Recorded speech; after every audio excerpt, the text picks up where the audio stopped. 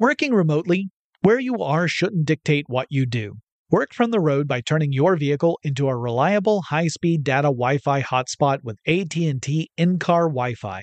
On the network that covers more roads than any other carrier, take your work on the road and AT&T will be there to keep you connected. Connect up to 10 devices and stream conference calls, finish up that presentation, or answer last-minute emails.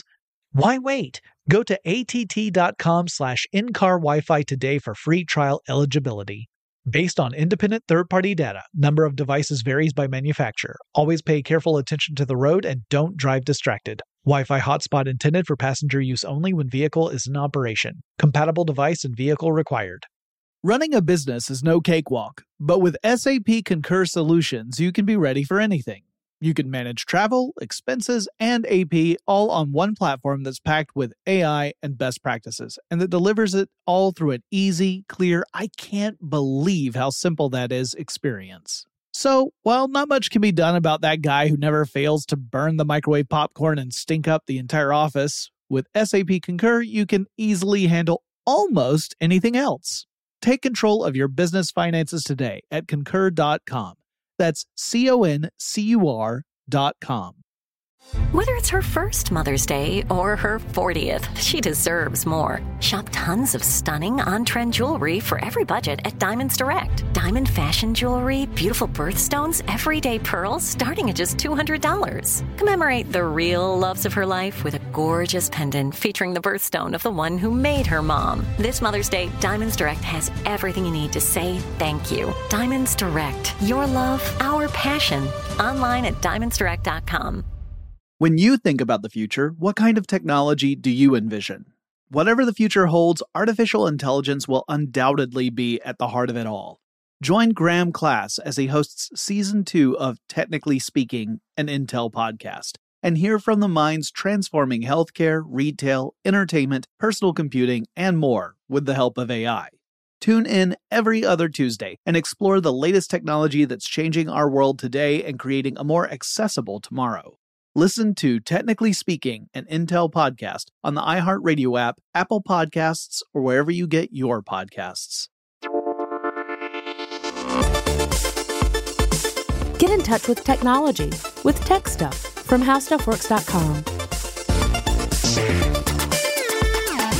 Hey there and welcome to Tech Stuff. I'm your host, Jonathan Strickland. I'm an executive producer and I love all things tech. And on November 15th, 2018, I ran across an article titled, quote, "Can we produce enough green hydrogen to save the world?" End quote. And I thought, I haven't done an episode about hydrogen and the proposed hydrogen economy for quite some time. It might be a good sign to revisit this topic and remind everyone what it's all about. Because when it comes to conversations about transitioning away from a dependence on fossil fuels, hydrogen is frequently part of that conversation. Today we're going to explore why that is, and whether we can, in fact, produce enough of it responsibly in a green way to create a true hydrogen economy. Spoiler alert, that's just one component of a hydrogen economy. I'll talk a lot about that in this episode. First, we gotta just lay some groundwork, right? Hydrogen is the most abundant element in the universe. It's what stars are made out of. According to the Los Alamos National Laboratory, if you were to gather all the atoms in the universe, all the matter, so you got all the atoms in the universe, all in one room, well, it would need to be a really big room. But more than 90% of all those atoms in that room would be hydrogen. So at first you might think that means we're lousy with the stuff here on Earth. And we kind of are, but there's some other things about hydrogen that makes that whole plentiful thing a little more misleading when it comes to our day-to-day experience. So first, pure hydrogen has a boiling point of minus 252.9 degrees Celsius. That's minus 423.2 degrees Fahrenheit. That means anything warmer than that extremely cold temperature will cause hydrogen to boil off into a gas. To make hydrogen a liquid, you would have to cool it down to 33 Kelvin. 0 Kelvin represents absolute zero. That's when you essentially have no molecular movement at all. Absolute zero is colder than empty space, which is somewhere around 2.7 Kelvin. So 33 Kelvin is toasty in comparison, but it's still colder than anything you're going to find occurring naturally on our planet. So on Earth, unpressurized pure hydrogen is going to be in gas form. And this is a problem, because hydrogen is also the lightest element. The heavier elements in Earth's atmosphere will push down, and hydrogen will move up higher and higher until it actually escapes Earth's gravity. So pure hydrogen will float off into space. Capturing hydrogen from the atmosphere isn't really a practical solution because of this. So hydrogen also has a strong tendency to bond with other elements. And that's really another very important thing. So we can get to hydrogen here on Earth, but it's bonded to other stuff. Like 2 hydrogens can bond with an oxygen atom and form water, H2O. So more on that in a bit, as that's key to the challenge of making a working hydrogen economy, is figuring out how to get hydrogen out of these compounds and elements and things. Not elements, but, mixtures. So there are 3 common isotopes of hydrogen. The ordinary, boring, pure hydrogen that we tend to talk about is called protium, and that consists of 1 proton that is orbited by 1 electron. So the nucleus of pure hydrogen, protium isotopes, is just a proton. Then you have deuterium. That one adds a neutron to the nucleus. So now you've got 1 proton, 1 neutron in the nucleus orbited by 1 electron. Then you have tritium. That's a radioactive isotope, and it has a nucleus with 1 proton and 2 neutrons orbited by a single electron. This stuff does occasionally form in Earth's atmosphere when cosmic rays interact with the air, but it has a pretty darn short half-life. It's just a half-life of 12.3 years. So when you pair that with the fact that it's super light, so it'll eventually float off into space, it's also very uncommon for cosmic ray interactions. They aren't super commonplace. There's very little chance for any significant amount of tritium to accumulate in the atmosphere before it decays. Back in 1671, a philosopher and intellectual named Robert Boyle was doing some exploratory research. He was using iron and dipping it into different types of acid, and he saw that the reaction in one of these combinations produced some bubbles, some gas. Many folks will call Boyle the father of chemistry, but at this point, his observation mostly just consisted of, it's a gas, man. He didn't know anything more about it. Almost a century later, Henry Cavendish, another philosopher and scientist, identified hydrogen gas as a distinct element. The French chemist Antoine Lavoisier gave hydrogen its name. Now, the earliest record I could find of a gas balloon that used hydrogen as the lifting agent dates to 1783 in Paris. But hydrogen was used for balloons and airships for decades, until really the Hindenburg disaster in 1937. That scared people quite a bit and stopped a lot of people from using hydrogen as a lifting agent. Hydrogen gas, by the way, is extremely flammable in the presence of oxygen. So the Hindenburg caught fire as it was docking with a mooring mast, and it was a massive fire. It killed 36 people, including 1 person on the ground.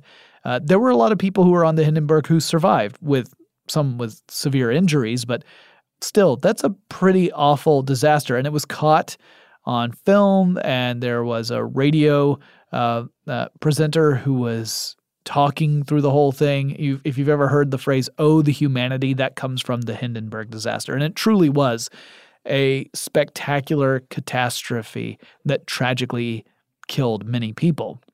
Now, there are several hypotheses as to what actually started this fire, but it was definitely the hydrogen that provided the fuel for it to spread so quickly and to cause such a disaster. So disasters like the Hindenburg, definitely raised huge warning flags with anything associated with hydrogen and fuel in many people's minds. And it persists to this day.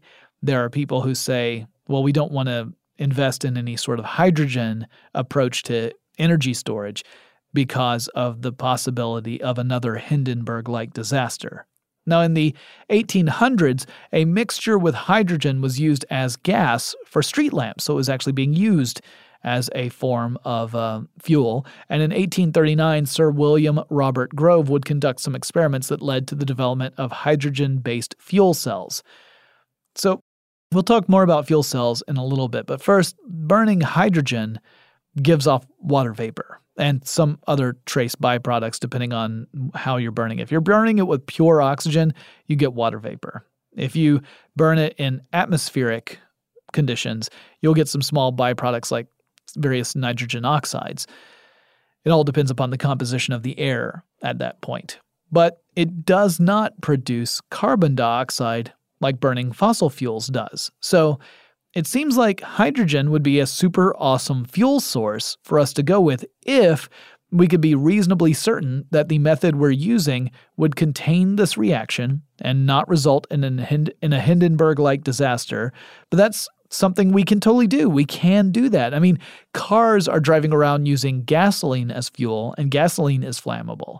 So why don't we just switch to hydrogen? I mean, it's the most plentiful stuff in the universe, and it burns clean. Now, granted, water vapor is a greenhouse gas. We have to accept this. But water vapor also can incorporate into the water cycle on Earth. And out of all the greenhouse gases, we actually understand water vapor's role in greenhouse gases the least. But what's the holdup with hydrogen?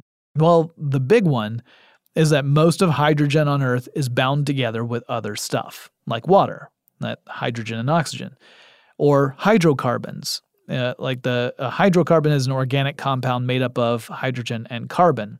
So if you have a carbon atom and 4 hydrogen atoms, you would have methane. To use pure hydrogen as fuel, you first have to find a way to shake those hydrogen atoms loose from those molecular bonds. So that means to produce hydrogen gas, we first have to pour some energy into compounds that have hydrogen in them to break those molecular bonds. You got to come up with a good way to do that so that in the end of the day, the energy stored in the hydrogen gas that you have harvested is more than the amount of energy you used to get the gas in the first place.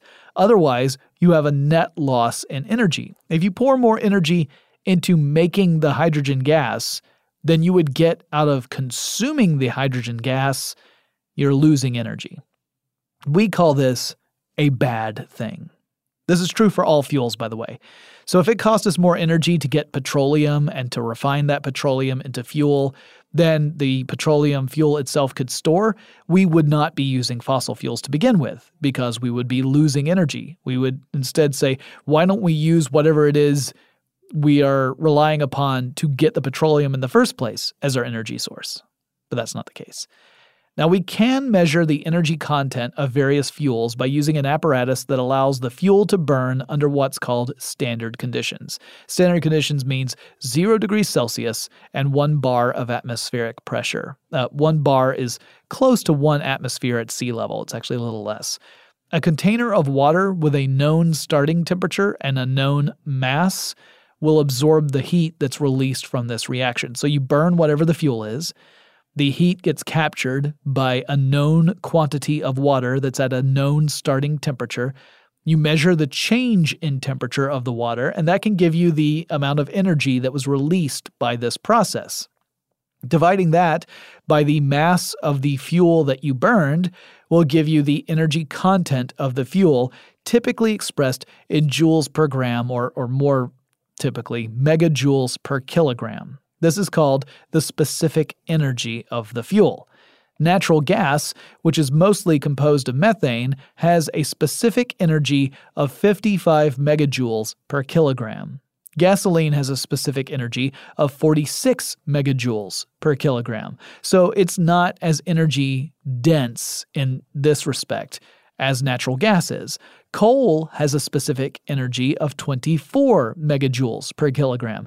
Wood is all the way down to 16 megajoules per kilogram. So what about hydrogen? Well, hydrogen packs a wallop at 142 megajoules per kilogram, but hydrogen is a gas. So a kilogram of hydrogen, the lightest element, is going to be an enormous volume of gas. The mass is the same, a kilogram is a kilogram, but the volume, the amount of space it takes up, is different. So this is deceptive. We can't just talk about hydrogen, the least massive element, in terms of mass. It makes more sense from a practical perspective to talk about it in terms of volume because that's how we're going to handle it. How much energy is stored in hydrogen for a given unit of volume? I'll tell you in just a second, but first, let's take a quick break to thank our sponsor. Working remotely, where you are shouldn't dictate what you do. Work from the road by turning your vehicle into a reliable high-speed data Wi-Fi hotspot with AT&T in-car Wi-Fi. On the network that covers more roads than any other carrier, take your work on the road and AT&T will be there to keep you connected. Connect up to 10 devices and stream conference calls, finish up that presentation, or answer last-minute emails. Why wait? Go to att.com/in-car Wi-Fi today for free trial eligibility. Based on independent third-party data, number of devices varies by manufacturer. Always pay careful attention to the road and don't drive distracted. Wi-Fi hotspot intended for passenger use only when vehicle is in operation. Compatible device and vehicle required. Running a business is no cakewalk. There is a ton to keep track of. Employees to keep happy, spending to control, travel to plan, and on top of it all, nobody knows exactly what the future holds. Your finance team always has to be ready to change. But with SAP Concur Solutions, you can be ready for anything. You can manage travel, expenses, and AP all on one platform that's packed with AI and best practices, and that delivers it all through an easy, clear, I can't believe how simple that is experience. And you can finally say goodbye to the costly mistakes and risks that come from manual work and spreadsheets. So, while not much can be done about that guy who never fails to burn the microwave popcorn and stink up the entire office, with SAP Concur, you can easily handle almost anything else. Take control of your business finances today at Concur.com. That's CONCUR.com. From BBC Radio 4. Britain's biggest paranormal podcast is going on a road trip. I thought in that moment, oh my God, we've summoned something from this board. This is Uncanny USA. He says, somebody's in the house, and I screamed. Listen to Uncanny USA wherever you get your BBC podcasts, if you dare.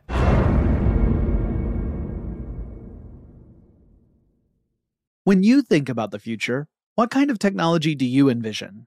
Whatever the future holds, artificial intelligence will undoubtedly be at the heart of it all. Join Graham Class as he hosts Season 2 of Technically Speaking, an Intel podcast from Ruby Studio in partnership with Intel. Explore the future of technology that's rapidly evolving our world today with the help of AI. There is still so much work and research needed to fully understand the power and potential of AI. And Intel is at the forefront of implementing AI and revolutionary technology that's changing the world we live in for the better.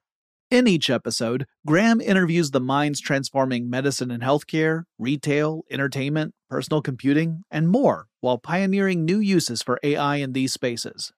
Tune in every other Tuesday and explore the latest technology that's changing our world today and creating a more accessible tomorrow.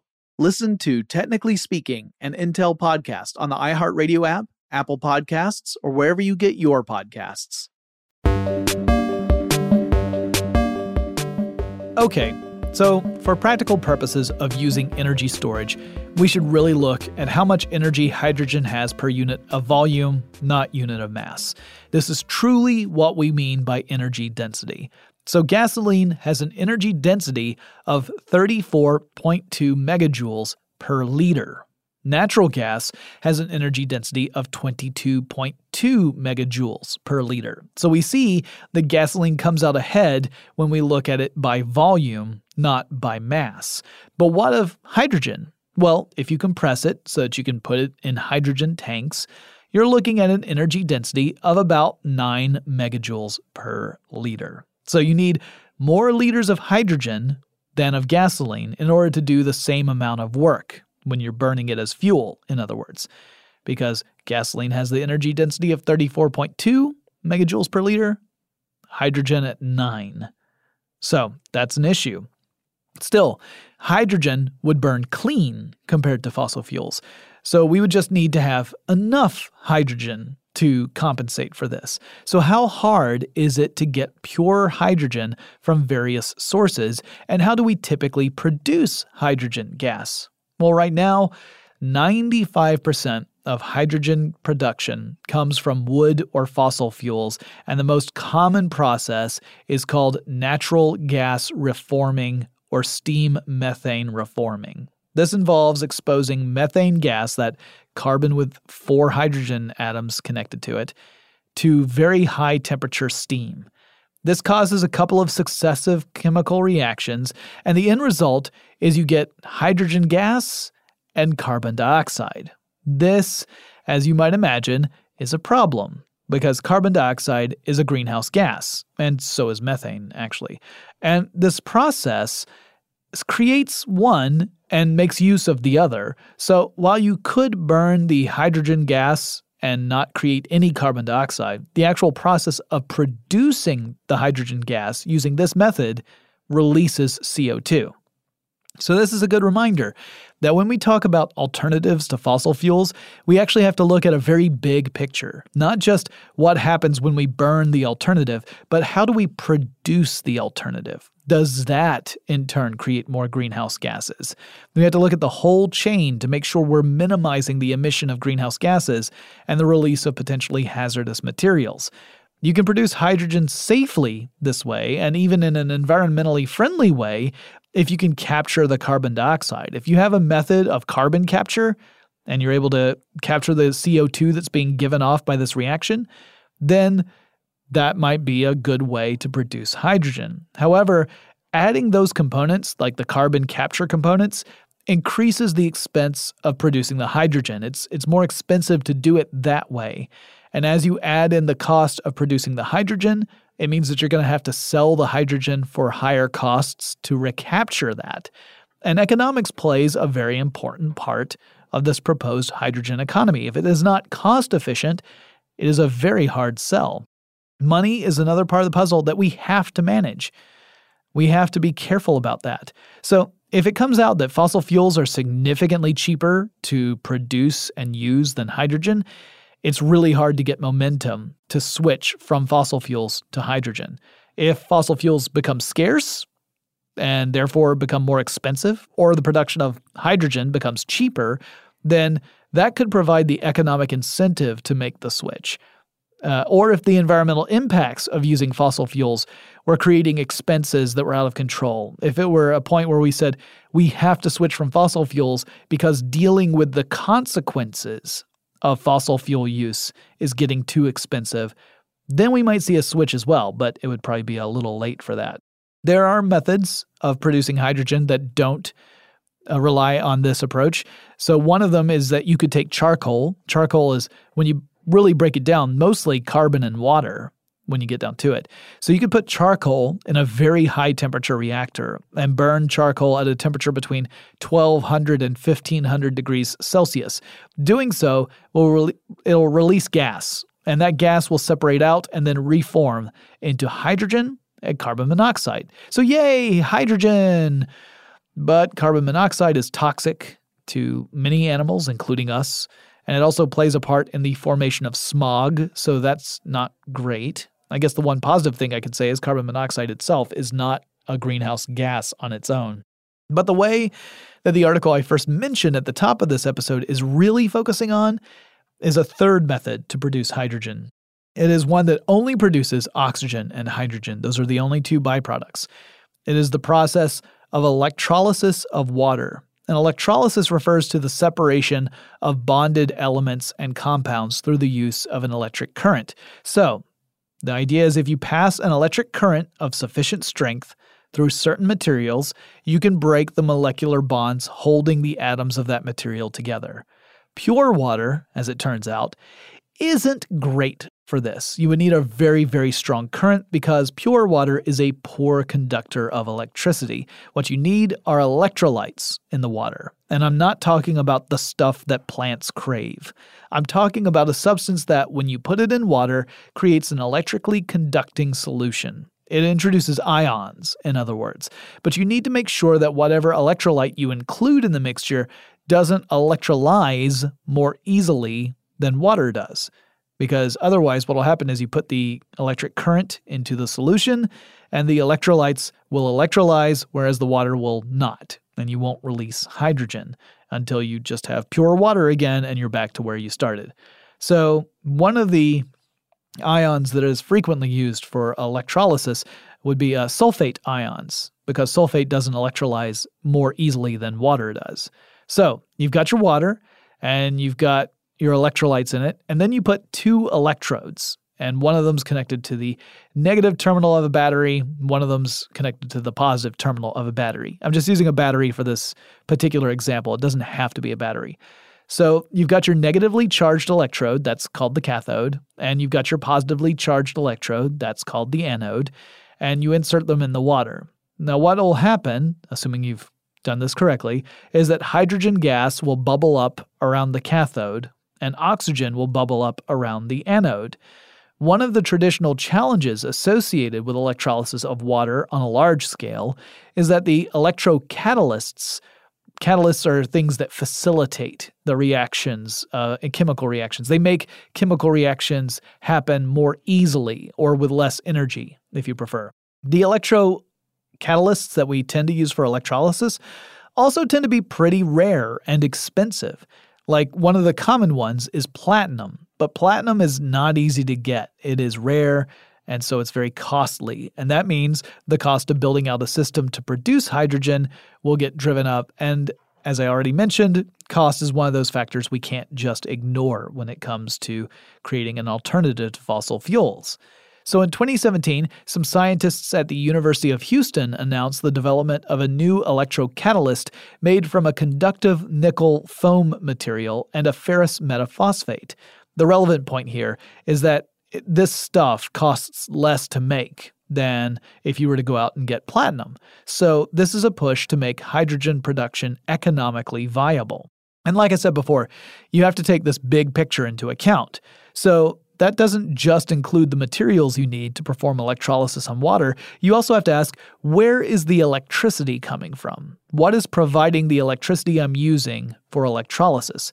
If you trace back the source of your electricity and ultimately you're drawing electricity from a coal-firing power plant, then you haven't really solved any problems. The pollution is still in the equation. It's just over in the electricity production side as opposed to the direct hydrogen production side. In fact, depending upon your approach, you may be consuming more fuel and using up more stored energy than you are producing by creating hydrogen if you have a very inefficient system. And you'd be using a process that releases greenhouse gases to boot, so that would be a really bad idea. The article talked about green hydrogen, and by that they meant using some sort of renewable energy source to create the electricity, such as wind power or solar power. That could be a step in the right direction. If you're using wind power, solar power, hydropower, or whatever, and you're generating more electricity than you need to supply a given area at a given time, then if you were to pair those facilities with an electrolyzer facility, electrolysis facility, if you will, that would make a lot of sense. Because electricity is a use it, store it, or lose it commodity. At some point, you might be producing more electricity than you need at that time. And rather than lose it, you could put it to work. You could take that excess electricity and put it to work to produce hydrogen. So that article I mentioned at the beginning of this episode goes into this concept in particular, and it talks about a project in Linz, Austria. That project is called H2 Future. H2 referring to hydrogen gas. The goal is not just to create hydrogen gas using electricity from renewable energy sources, but to use the hydrogen as a fuel source for steel production. It would be co-located with a steel production plant. So this would create green steel. And steel production usually requires burning a lot of coal. And it turns out that steel and cement production together are responsible for about 20% of all carbon dioxide emissions in the world. So if you could bring that down by creating a hydrogen-based steel production plant, you could drastically reduce the amount of carbon dioxide that's being emitted into the atmosphere. I'll talk more about these plans in just a second, but first let's take another quick break to thank our sponsor. Working remotely, where you are shouldn't dictate what you do. Work from the road by turning your vehicle into a reliable high-speed data Wi-Fi hotspot with AT&T in-car Wi-Fi. On the network that covers more roads than any other carrier, take your work on the road and AT&T will be there to keep you connected. Connect up to 10 devices and stream conference calls, finish up that presentation, or answer last-minute emails. Why wait? Go to att.com/in-car Wi-Fi today for free trial eligibility. Based on independent third-party data, number of devices varies by manufacturer. Always pay careful attention to the road and don't drive distracted. Wi-Fi hotspot intended for passenger use only when vehicle is in operation. Compatible device and vehicle required. Running a business is no cakewalk. There is a ton to keep track of. Employees to keep happy, spending to control, travel to plan, and on top of it all, nobody knows exactly what the future holds.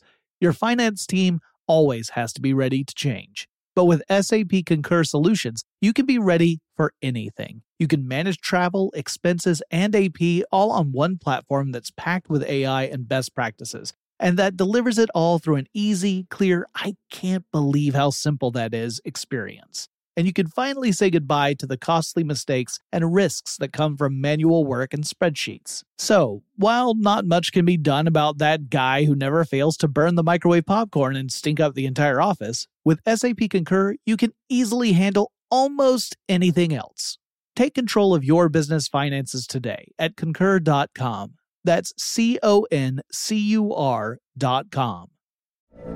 From BBC Radio 4, Britain's biggest paranormal podcast is going on a road trip. I thought in that moment, oh my God, we've summoned something from this board. This is Uncanny USA. He says, somebody's in the house, and I screamed. Listen to Uncanny USA wherever you get your BBC podcasts, if you dare.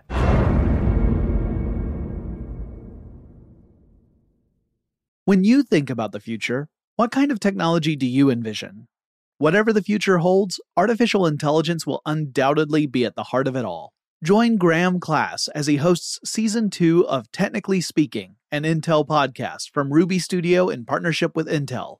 Explore the future of technology that's rapidly evolving our world today with the help of AI. There is still so much work and research needed to fully understand the power and potential of AI. And Intel is at the forefront of implementing AI in revolutionary technology that's changing the world we live in for the better. In each episode, Graham interviews the minds transforming medicine and healthcare, retail, entertainment, personal computing, and more, while pioneering new uses for AI in these spaces. Tune in every other Tuesday and explore the latest technology that's changing our world today and creating a more accessible tomorrow. Listen to Technically Speaking, an Intel podcast on the iHeartRadio app, Apple Podcasts, or wherever you get your podcasts. Working remotely, where you are shouldn't dictate what you do. Work from the road by turning your vehicle into a reliable high-speed data Wi-Fi hotspot with AT&T in-car Wi-Fi. On the network that covers more roads than any other carrier, take your work on the road and AT&T will be there to keep you connected. Connect up to 10 devices and stream conference calls, finish up that presentation, or answer last-minute emails. Why wait? Go to att.com/in-car Wi-Fi today for free trial eligibility. Based on independent third-party data, number of devices varies by manufacturer. Always pay careful attention to the road and don't drive distracted. Wi-Fi hotspot intended for passenger use only when vehicle is in operation. Compatible device and vehicle required. Running a business is no cakewalk. There is a ton to keep track of. Employees to keep happy, spending to control, travel to plan, and on top of it all, nobody knows exactly what the future holds. Your finance team always has to be ready to change. But with SAP Concur Solutions, you can be ready for anything. You can manage travel, expenses, and AP all on one platform that's packed with AI and best practices, and that delivers it all through an easy, clear, I can't believe how simple that is experience. And you can finally say goodbye to the costly mistakes and risks that come from manual work and spreadsheets. So, while not much can be done about that guy who never fails to burn the microwave popcorn and stink up the entire office, with SAP Concur, you can easily handle almost anything else. Take control of your business finances today at Concur.com. That's CONCUR.com. From BBC Radio 4, Britain's biggest paranormal podcast is going on a road trip. I thought in that moment, oh my God, we've summoned something from this board. This is Uncanny USA. He says, somebody's in the house, and I screamed. Listen to Uncanny USA wherever you get your BBC podcasts, if you dare.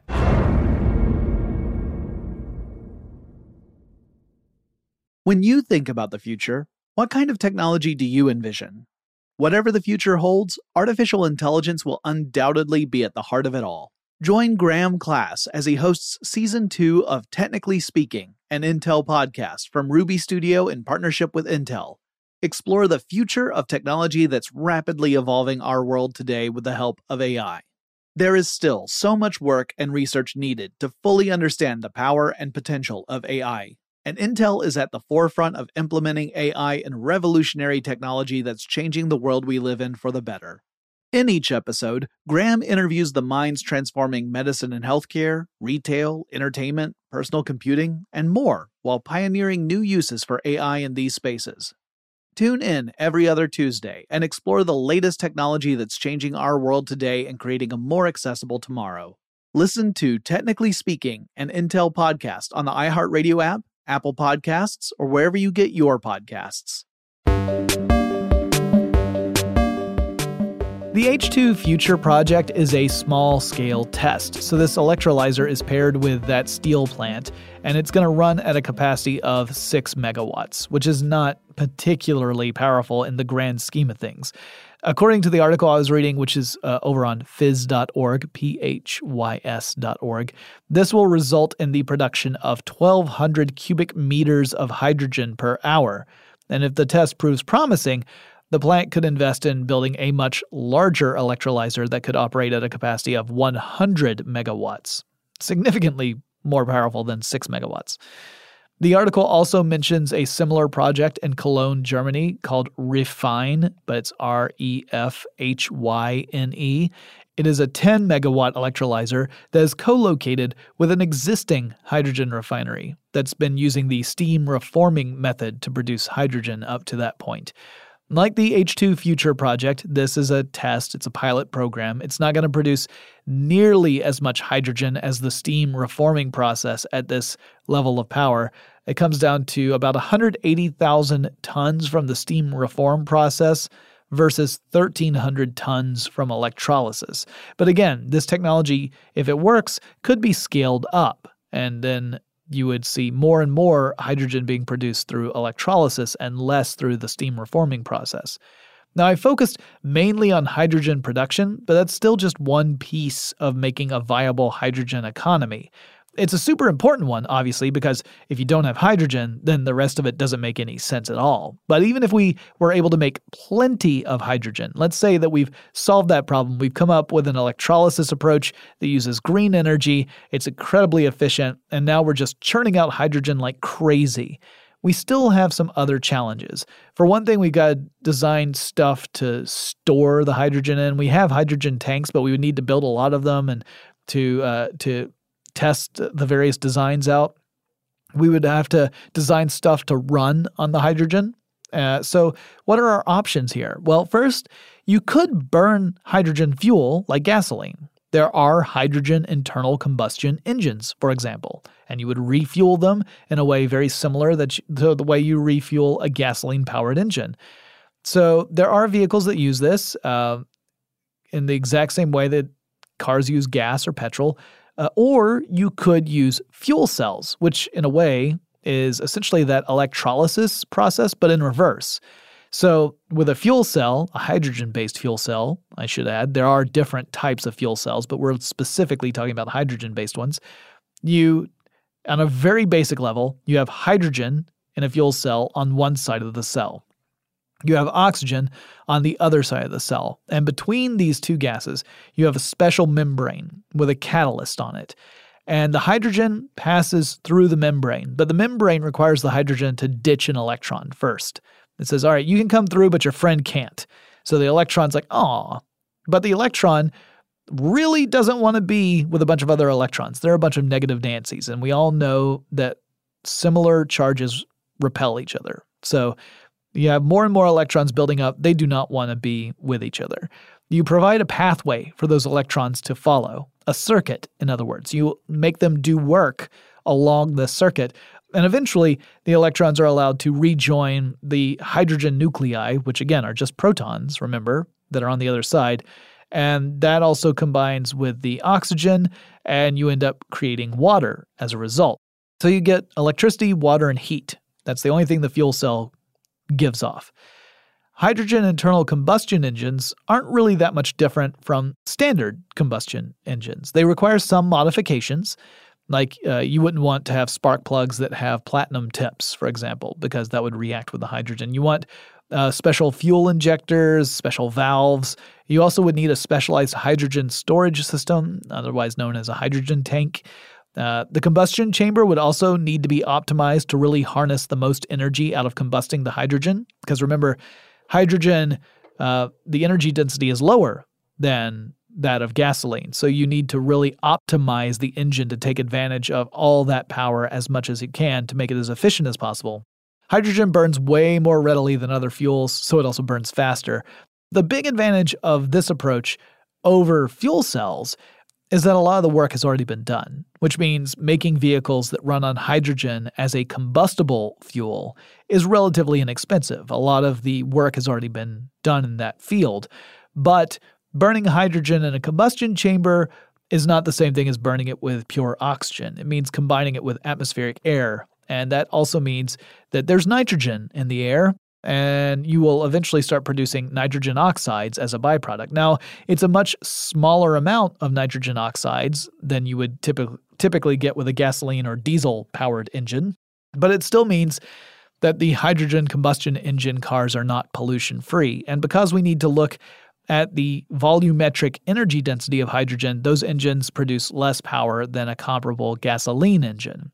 Fuel cell vehicles get a bit more oomph out of a similar amount of hydrogen than the hydrogen combustion engines do. Actually, they get a lot more oomph. Fuel cells can be pretty efficient, like around the 70 percentile range. They produce electricity, so you would pair these fuel cells with an electric motor. And in many ways, fuel cell vehicles and electric vehicles are very similar. It's just that electric vehicles run on batteries that have to be recharged. Fuel cells rely on fuel. It's in the name, so you have to refuel the fuel cell rather than recharge it. Obviously, vehicles would just be one potential use for hydrogen. It could be used as a fuel in tons of different applications. But there are still other problems that we would have to solve. A big one is infrastructure. It took decades to build out the infrastructure we've got for fossil fuels, and that infrastructure has grown over the course of more than a century. It's an established and entrenched system in many ways.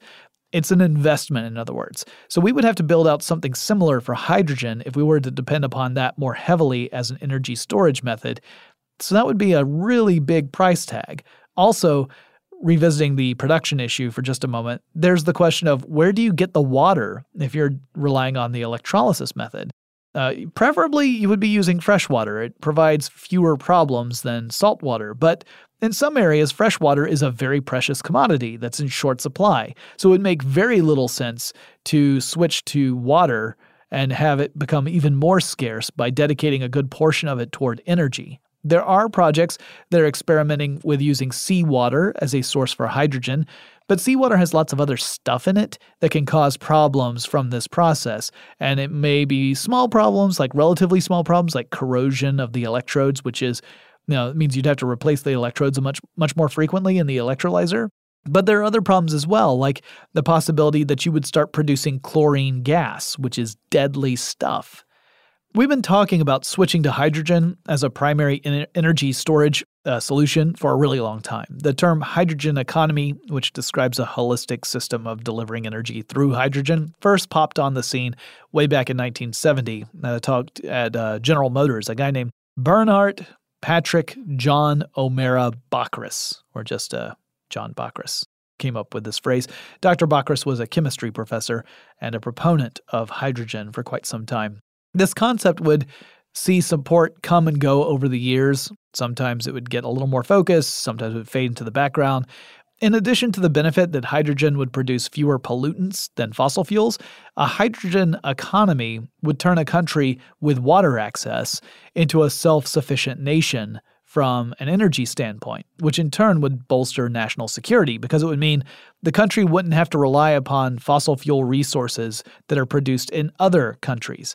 So in the early 2000s, during the administration of George W. Bush, the hydrogen economy got a lot of support, largely for that reason. It would remove our dependence upon foreign oil. There are people who oppose the development of the hydrogen economy, not saying it was a bad idea necessarily, but saying it's going to end up being too costly and not efficient enough to meet our needs, so it would at best be distracting and at worst be completely wasteful and waste time and resources that could be spent on different alternatives. And they may well have a point. It's really hard to say right now, but hydrogen is likely to be at least a component of alternate fuel and energy solutions moving forward. It could end up being a huge component if we get fusion to work, because fusion would rely upon isotopes of hydrogen. And then you're talking enormous energy densities that more than dwarf the combustible fuels we're talking about.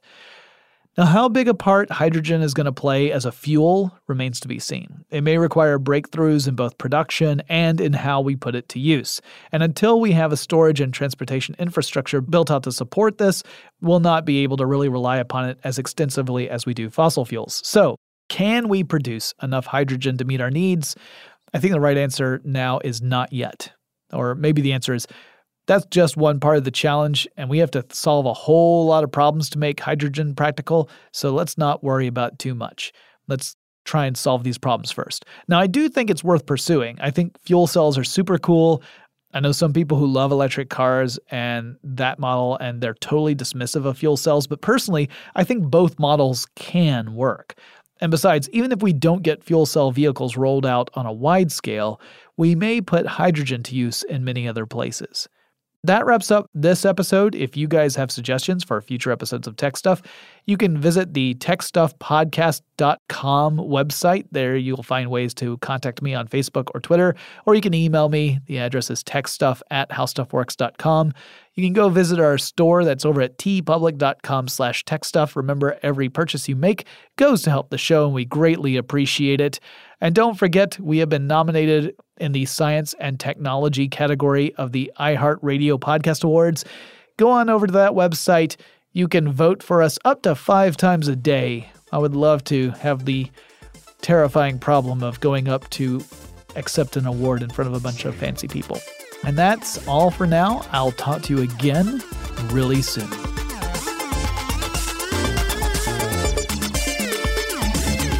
For more on this and thousands of other topics, visit howstuffworks.com.